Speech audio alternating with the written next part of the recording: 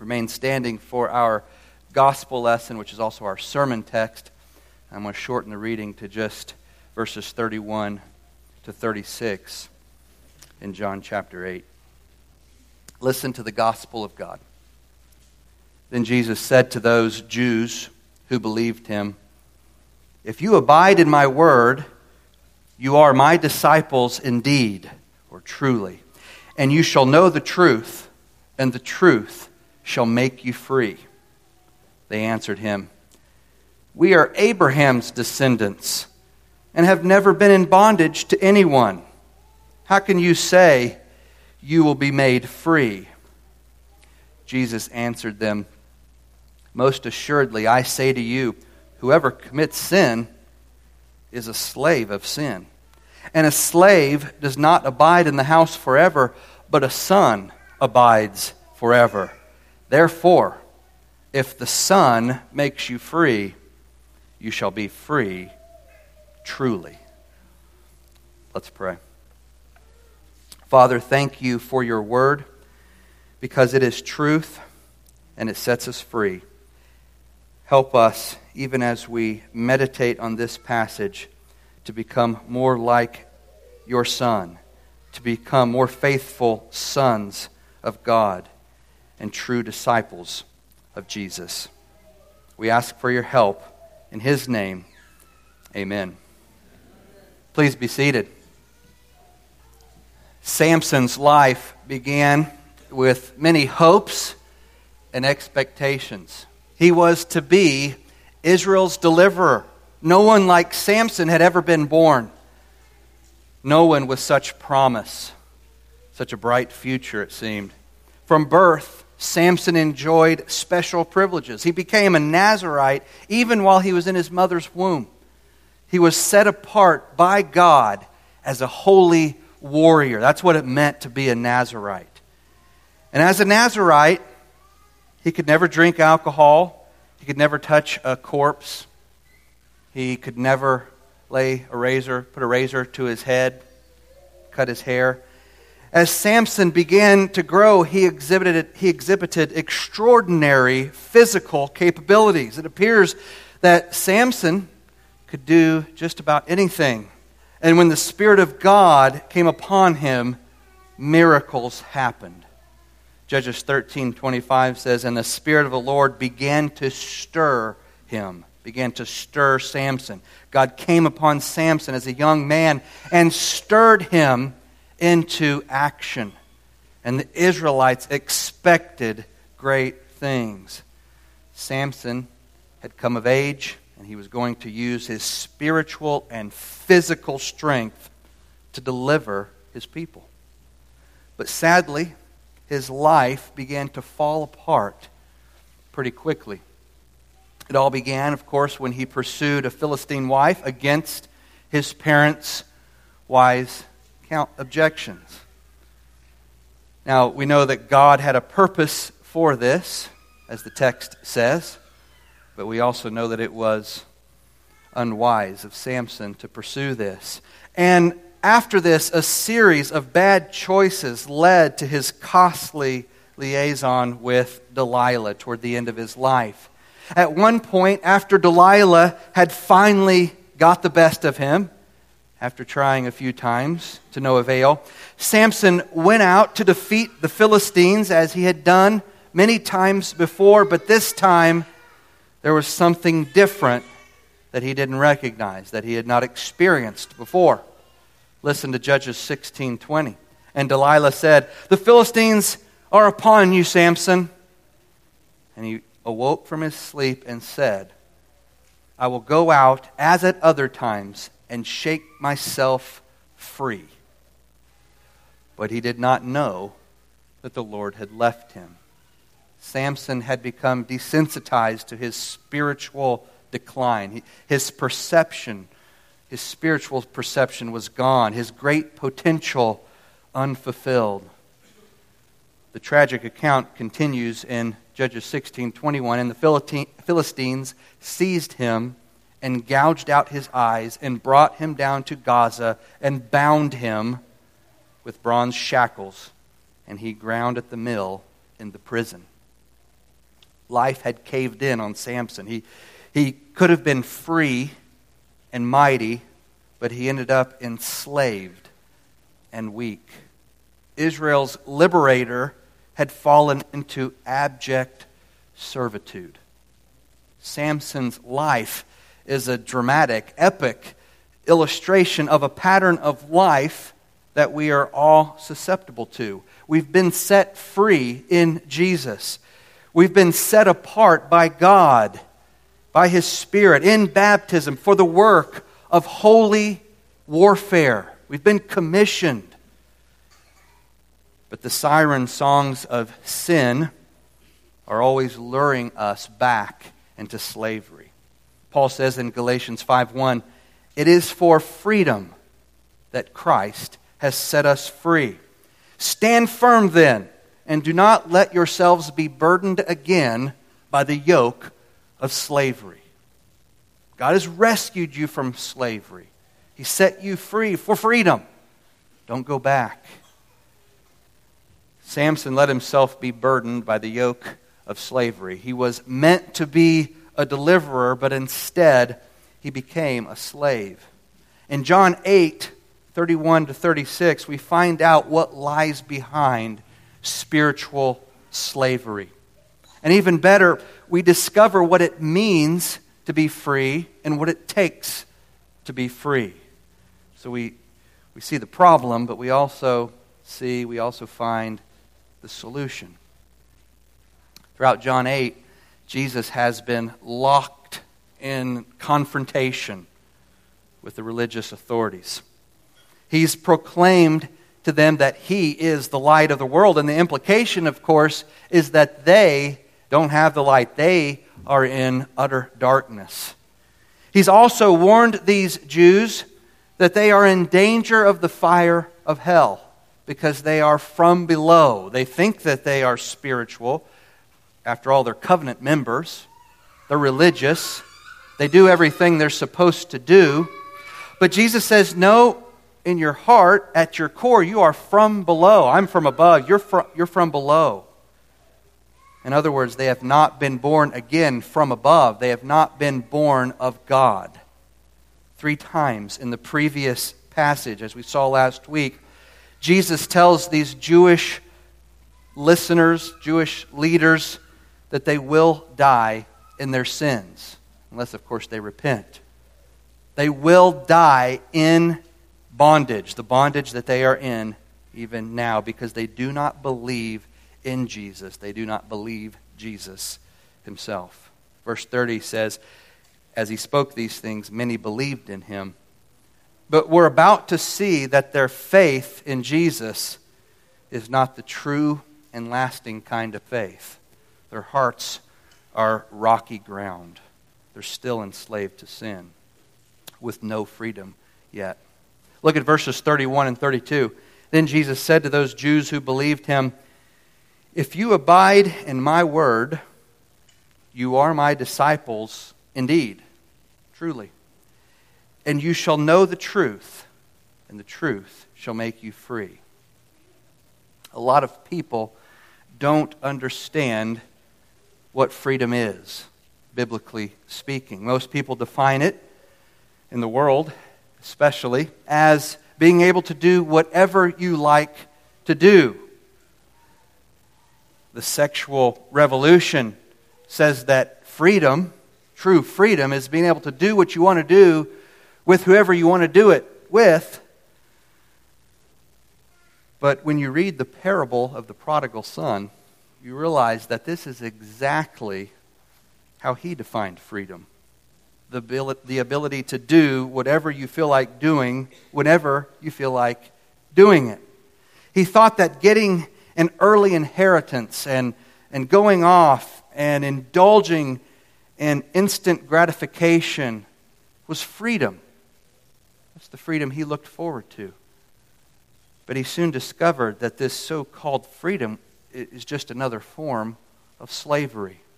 True freedom, true liberty, is the ability to be and do what you were meant to be and do.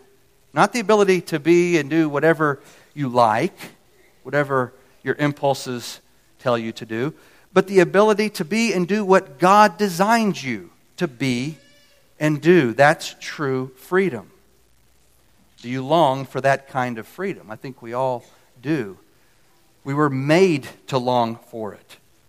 And we can't rest until we've found it. If you're restless, you're still looking for it, at least to some extent. If you're restful, you found it, at least to some extent. There's only one path to this freedom. Jesus says in verses 31 and 32 that discipleship is the only track to this freedom that we all desperately want and need. If you want to experience a life of genuine freedom, the kind of freedom that doesn't go away because you are imprisoned or oppressed or persecuted, if you want biblical freedom, a freedom that makes you free indeed, then Jesus says you must become a true disciple, which means doing what true disciples do. That's the only road to liberty. All the other roads lead to further enslavement. And Jesus tells us how to be free in 3 steps we could break it down into. The first step is by faith. Discipleship begins with faith in Jesus. This is a simple point, but a vital point. Jesus is speaking to those who say they believe in Him. Of course, we mustn't forget, though, that there are different kinds and different levels of faith, particularly in John's Gospel. John's Gospel has already introduced us to various types of faith that fizzles out. Faith that has shallow roots. The type of faith that leads to freedom that Jesus is talking about, is the faith that abides in Christ all the way to the end. All the time and all the way. This is saving faith. The faith that saves. The only faith that saves. So the first step toward true discipleship and true freedom is trusting in Jesus, entrusting yourself to Christ, believing Him, believing in Him, putting your faith in Him every day for all your days. The second step is continuing in His Word. If you abide in my Word, Jesus says, you are truly my disciple. If you continue in my Word, you are my disciple truly. The second step here is the hinge. It's the linchpin of discipleship. The meaning of abide in my word in verse 31 is stay in my word, remain in my word, continue in my word, live in my word. True disciples of Jesus always abide in His words. It's where they live because it's where they get their life. It's where they live because it's where they get their life. If you abide in my word, you are my disciple indeed. Think about that statement. On the basis of that statement, what kind of disciple are you? Are you a disciple indeed? Are you engaged in the process of becoming a true disciple? Jesus' statement here indicates that there are 2 kinds of disciple, just as there are at least 2 kinds of faith. The word indeed at the end of verse 31 means truly. Most translations render it truly. If you abide in my word, you are my disciple truly. That means that some disciples are not disciples truly. Outwardly they are. They are part of the church, and they may conform outwardly to certain standards, at least in public. But inwardly, in their inner being, in their heart, they have never been freed from their sins, and they don't abide in the Word. They don't abide in Christ, the Word made flesh, the capital W Word. They don't abide in the Word of Scripture. the Word inscripturated. When they read the Word or hear the Word preached, it doesn't abide in them and they don't abide in it, and so they don't experience the life and the freedom that it offers. That's the grim reality that we see over and over and that Jesus reiterates in this gospel. Those of you with the Bible, turn to James chapter 1, and I'll encourage you again, you should bring your Bibles to church so that you can follow the sermons and so that you can flip around to other passages on occasion. I know a lot of you have a handful of kids and that's not possible, but if it is possible, bring your Bible and get into the habit of opening it and following along in the sermons. Turn to James chapter 1 and we'll look at verse 21. James 1:21. Therefore, James says, lay aside all filthiness and overflow of wickedness, and receive with meekness the implanted word, which is able to save your souls. This is what a true disciple does right here. He repents of wickedness. He receives with meekness the word of Christ that has been planted in him. He abides in the word and the word abides in him all the way to the end. And this word saves his soul, James says. He becomes a doer of the word, not just a hearer of it. While you're in James 1, look at the next verse, verse 22. Be doers of the word and not hearers only, deceiving yourselves. Hearers only deceive themselves. False disciples are always self-deceived. They've built tall, thick, insulated walls around themselves. They tell themselves that they're true disciples even while they fail to practice the basics of the Christian faith. They don't receive the implanted word. They hear it, but they don't do it, and so it doesn't save them. Instead of laying aside their sin, the type of sins that we read about in our epistle lesson from Colossians 3, instead of laying aside their sin, they justify it.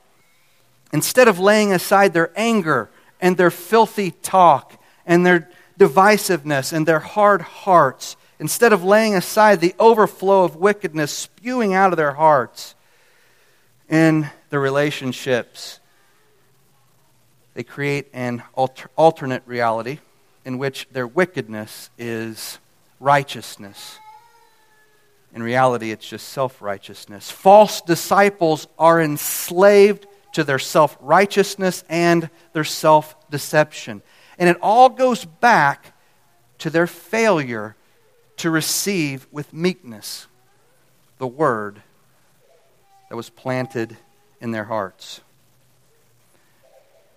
Nicodemus was the teacher of Israel. He knew the Old Testament better than just about anyone. He was an expert in Scripture. The word was planted in Nicodemus. But Jesus tells him that if he wants to enter the kingdom of heaven, he must be born again from above, born of the Spirit, Jesus says. When the Holy Spirit plants the word of Christ in your heart and you receive it with meekness and you abide in it, you continue to receive it with meekness, that word transforms your life. It imparts spiritual life that only comes from Jesus. It makes you a true disciple. It gives you power over sin. It frees you from slavery to sin. It makes you a slave of righteousness. And it saves your soul from hell. Abiding in the Word involves studying the Word, reading it, listening to it, getting to know it, memorizing it, and obeying it. So studying it and obeying it. The result of studying and obeying the Word abiding in the Word, is freedom. When you abide in the Word by hearing it and doing it, studying it and obeying it, you put yourself in the path of ongoing and increasing freedom. This is a process.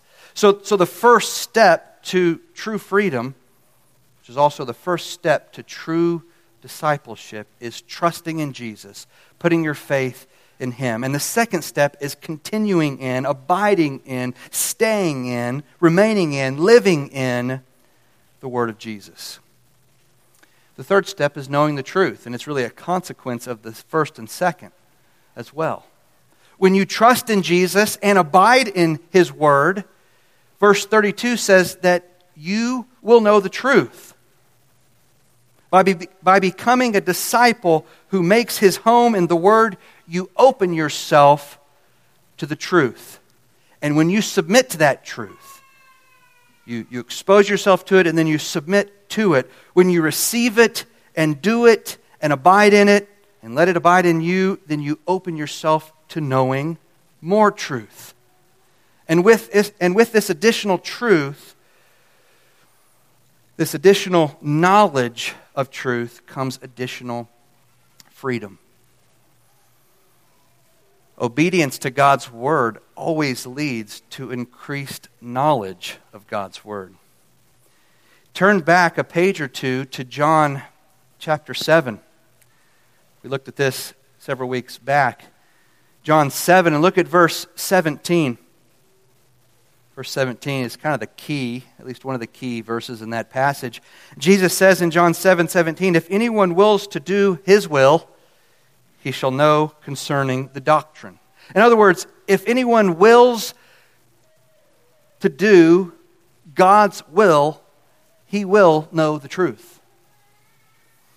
When you will to do God's will, the result is that you will grow in your understanding of the truth.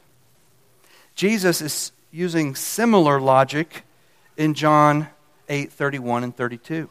If you believe in Jesus and abide in His Word, which includes doing it, obeying it, as a true disciple, you will know the truth. And that truth that you know will set you free. We can also say that the more you cling to Jesus and abide in His Word, the more you will know the truth.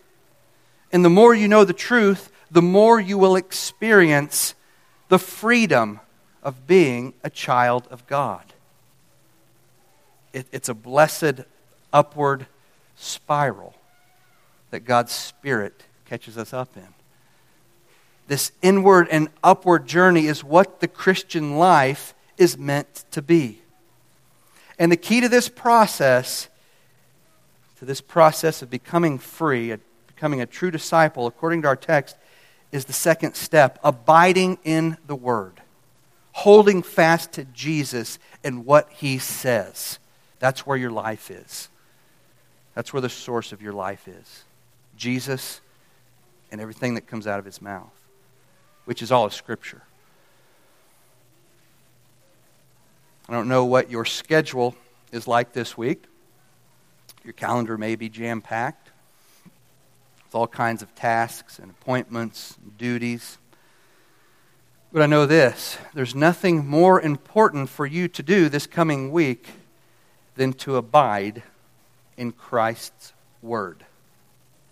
Knowing God's Word and then putting it into action, doing it, is your most important calling for the rest of your life. No matter what your vocation is very important. Your primary calling is to know God. Doesn't mean you have to become a Bible scholar or go to seminary or spend 40 hours a week studying the Greek and the Hebrew and reading theology. That's not what I'm saying. I'm saying that your primary calling, we could say vocation, is to know Christ and His Word, to abide in Christ and His Word. This is the most important thing you'll do for the rest of your life. This is how you grow. It's how you you become more vitally connected to Jesus. And never forget, the truth that sets you free is not just some vague notion or idea, or philosophical concept or proposition. The truth that sets you free is Jesus himself. He is the truth incarnate, the truth in the flesh. He's the way, the truth, and the life, you remember. The person of Jesus is the way to freedom. The person of Jesus is the truth that sets you free.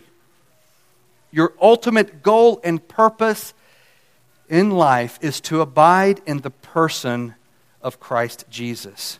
Everything else is important but secondary. And the chief way to abide in Christ is to abide in those living words that he gives to us, that he gave to us. If you want more of Jesus, get more of his words inside of you. Don't just put them in your head. You also have to put them in your heart so that you believe them and receive them with meekness and then do them. You shall know the truth. And the truth, when you truly know it, which means receiving it and doing it, will set you free. And this raises an important question. We're talking a lot about freedom, what it means to be free. Free from what? Free from what? What are we slaves to that we need to be freed from? Jesus answers that question in verse 34, but first, let's look at verse 33. They answered him, "We are Abraham's descendants and have never been in bondage to anyone. How can you say you will be made free?" Now, the Jews here, some commentators will criticize this response of the Jews because, after all, they've been in all kinds of bondage. Principally, they were in bondage in Egypt, clearly, but they were also in bondage to other empires, nations, throughout the centuries. But I don't think that's understanding what they're saying. They are actually understanding what Jesus is getting at. They know he's talking about spiritual freedom. And what they're saying is, hey, we're spiritually free. We've never been in bondage. All those times where it looked like we were in bondage, no, because we are descendants of Abraham, we were always free. That's what they're saying here. But you see, they're depending on being descendants of Abraham rather than faith in God, and at this point in history, faith in Jesus, God's Son, the Messiah, the King, whom he sent to them. Jesus said back in John 4 that salvation is from the Jews, but he didn't say that salvation is being a Jew. Salvation is from the Jews because Jesus, our salvation, is from the Jews in one sense. He is a descendant of Abraham. And he saves us. These believing Jews show us here that their faith is actually a false faith. They are not disciples indeed. They are trusting in their genealogy rather than in Jesus.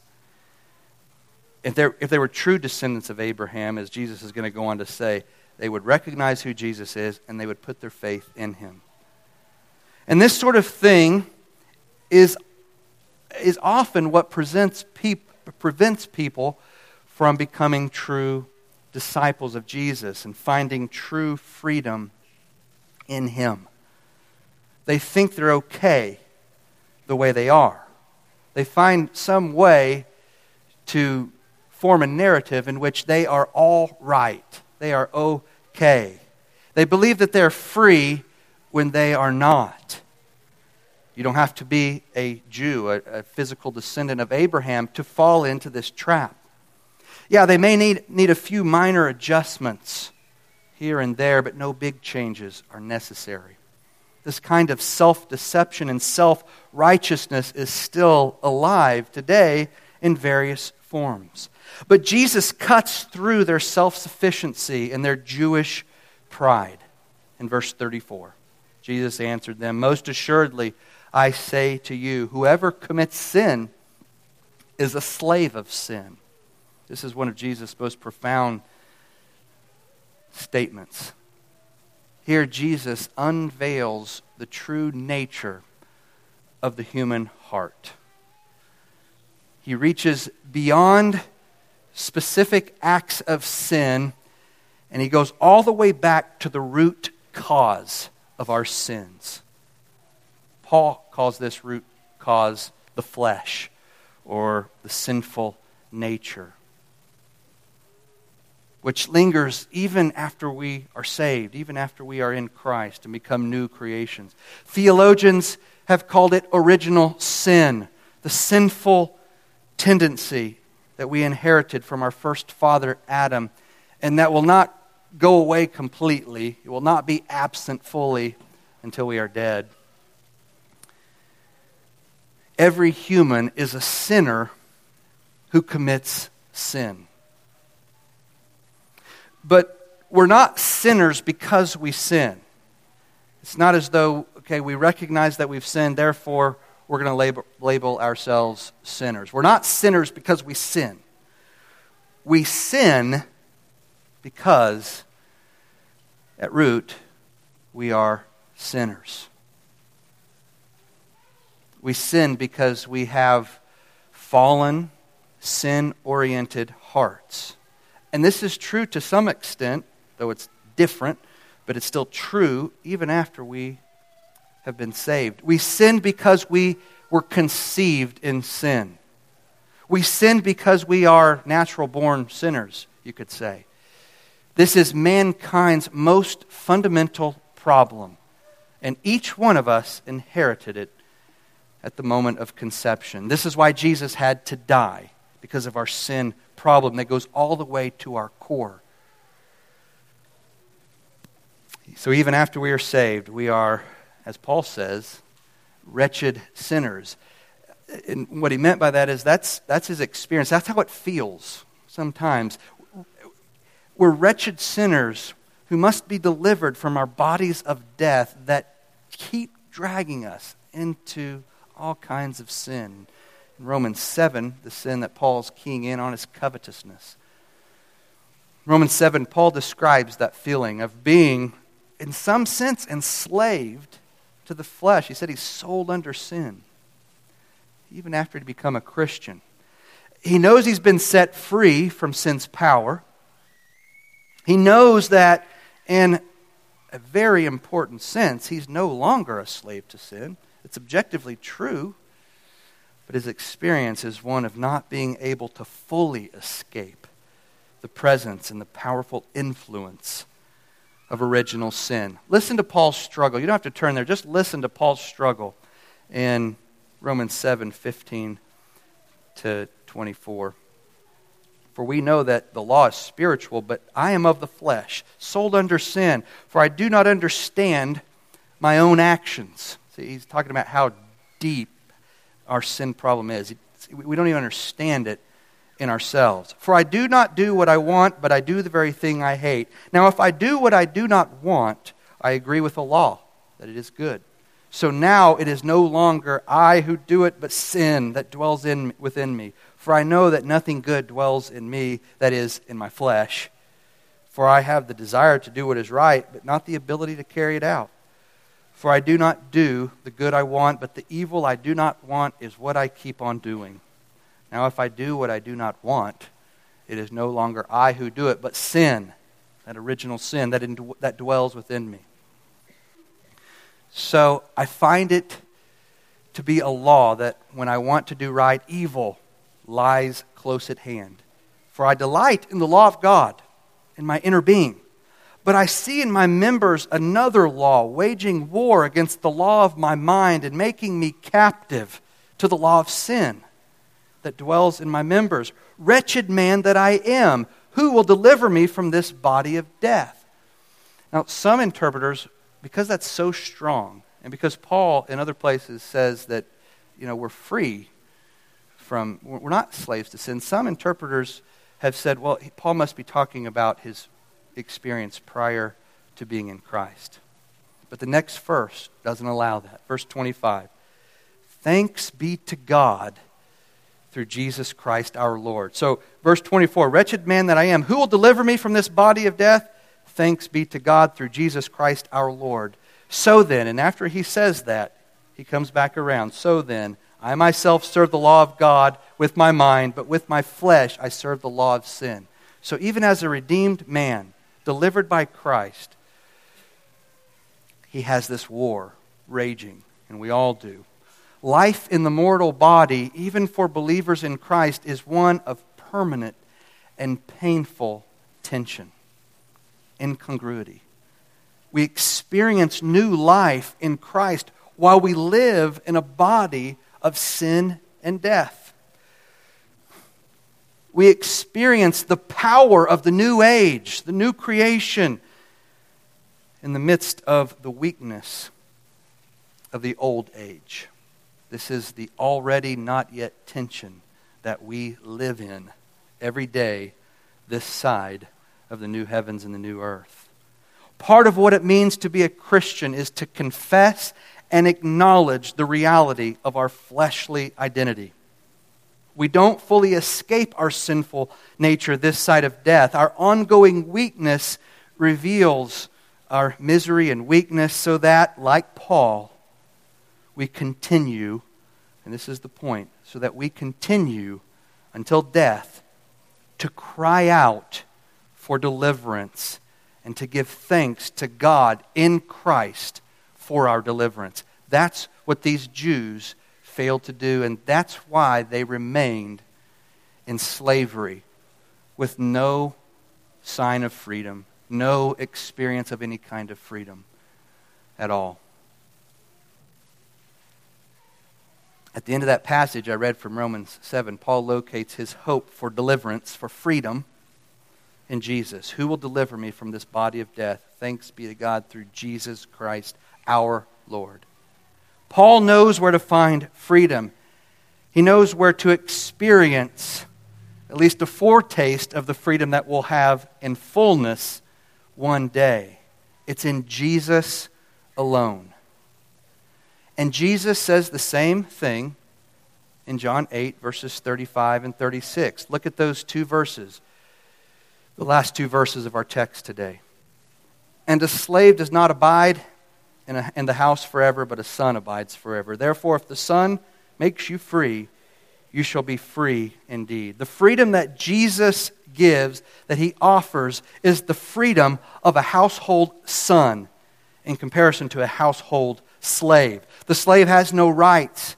He won't inherit anything. He's not a part of the household forever.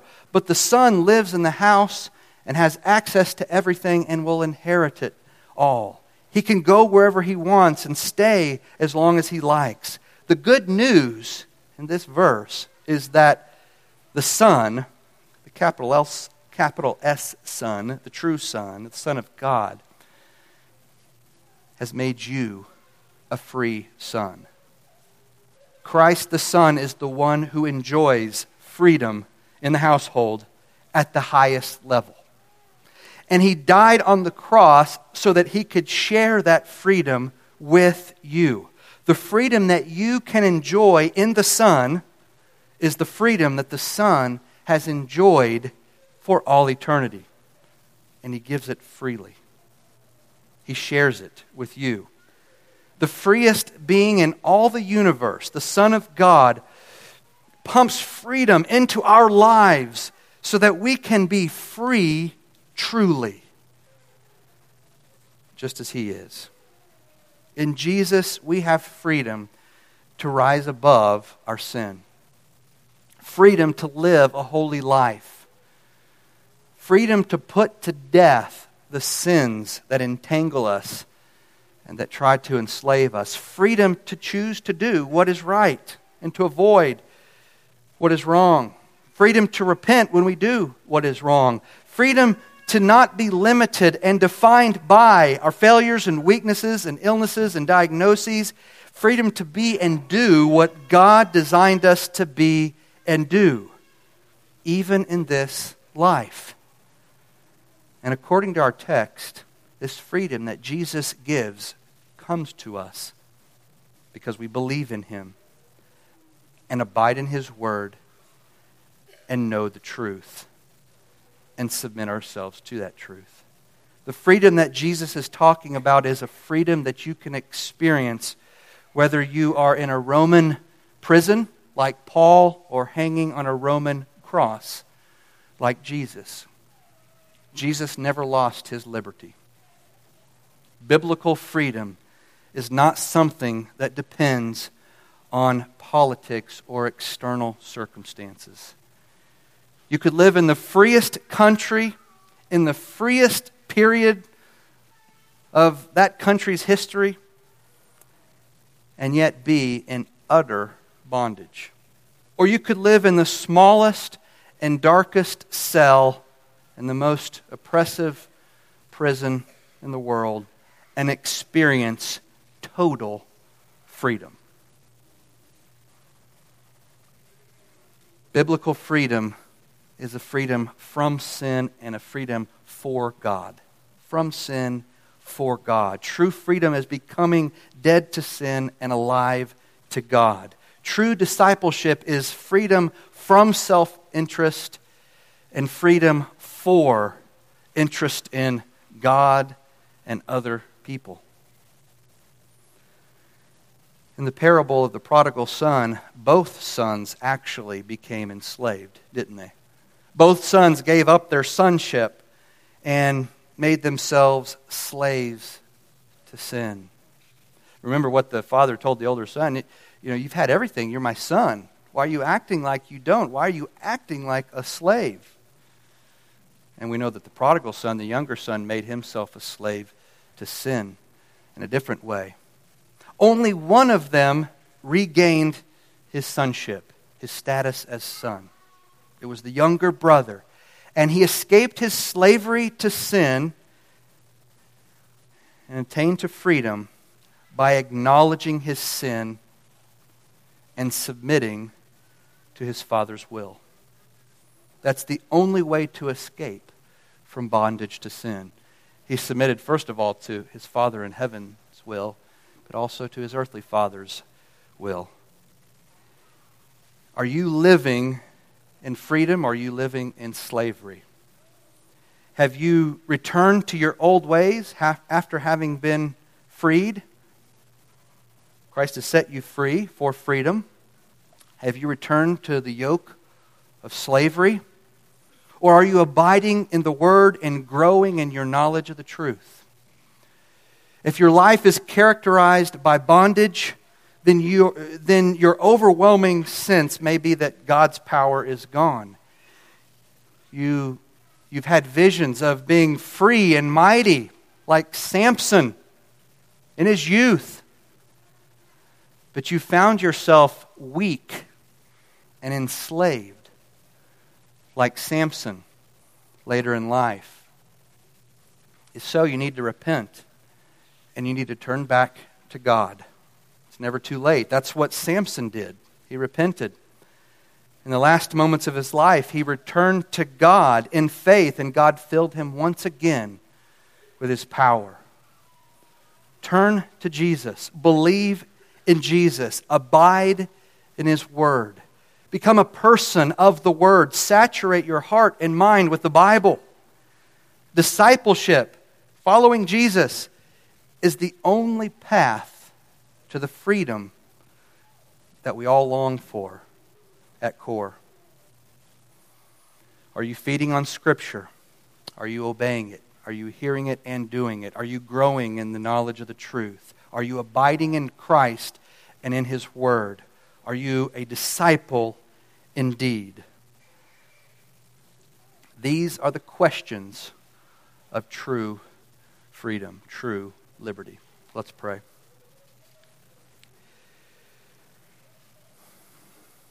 God, thank you for freeing us from sin in Jesus.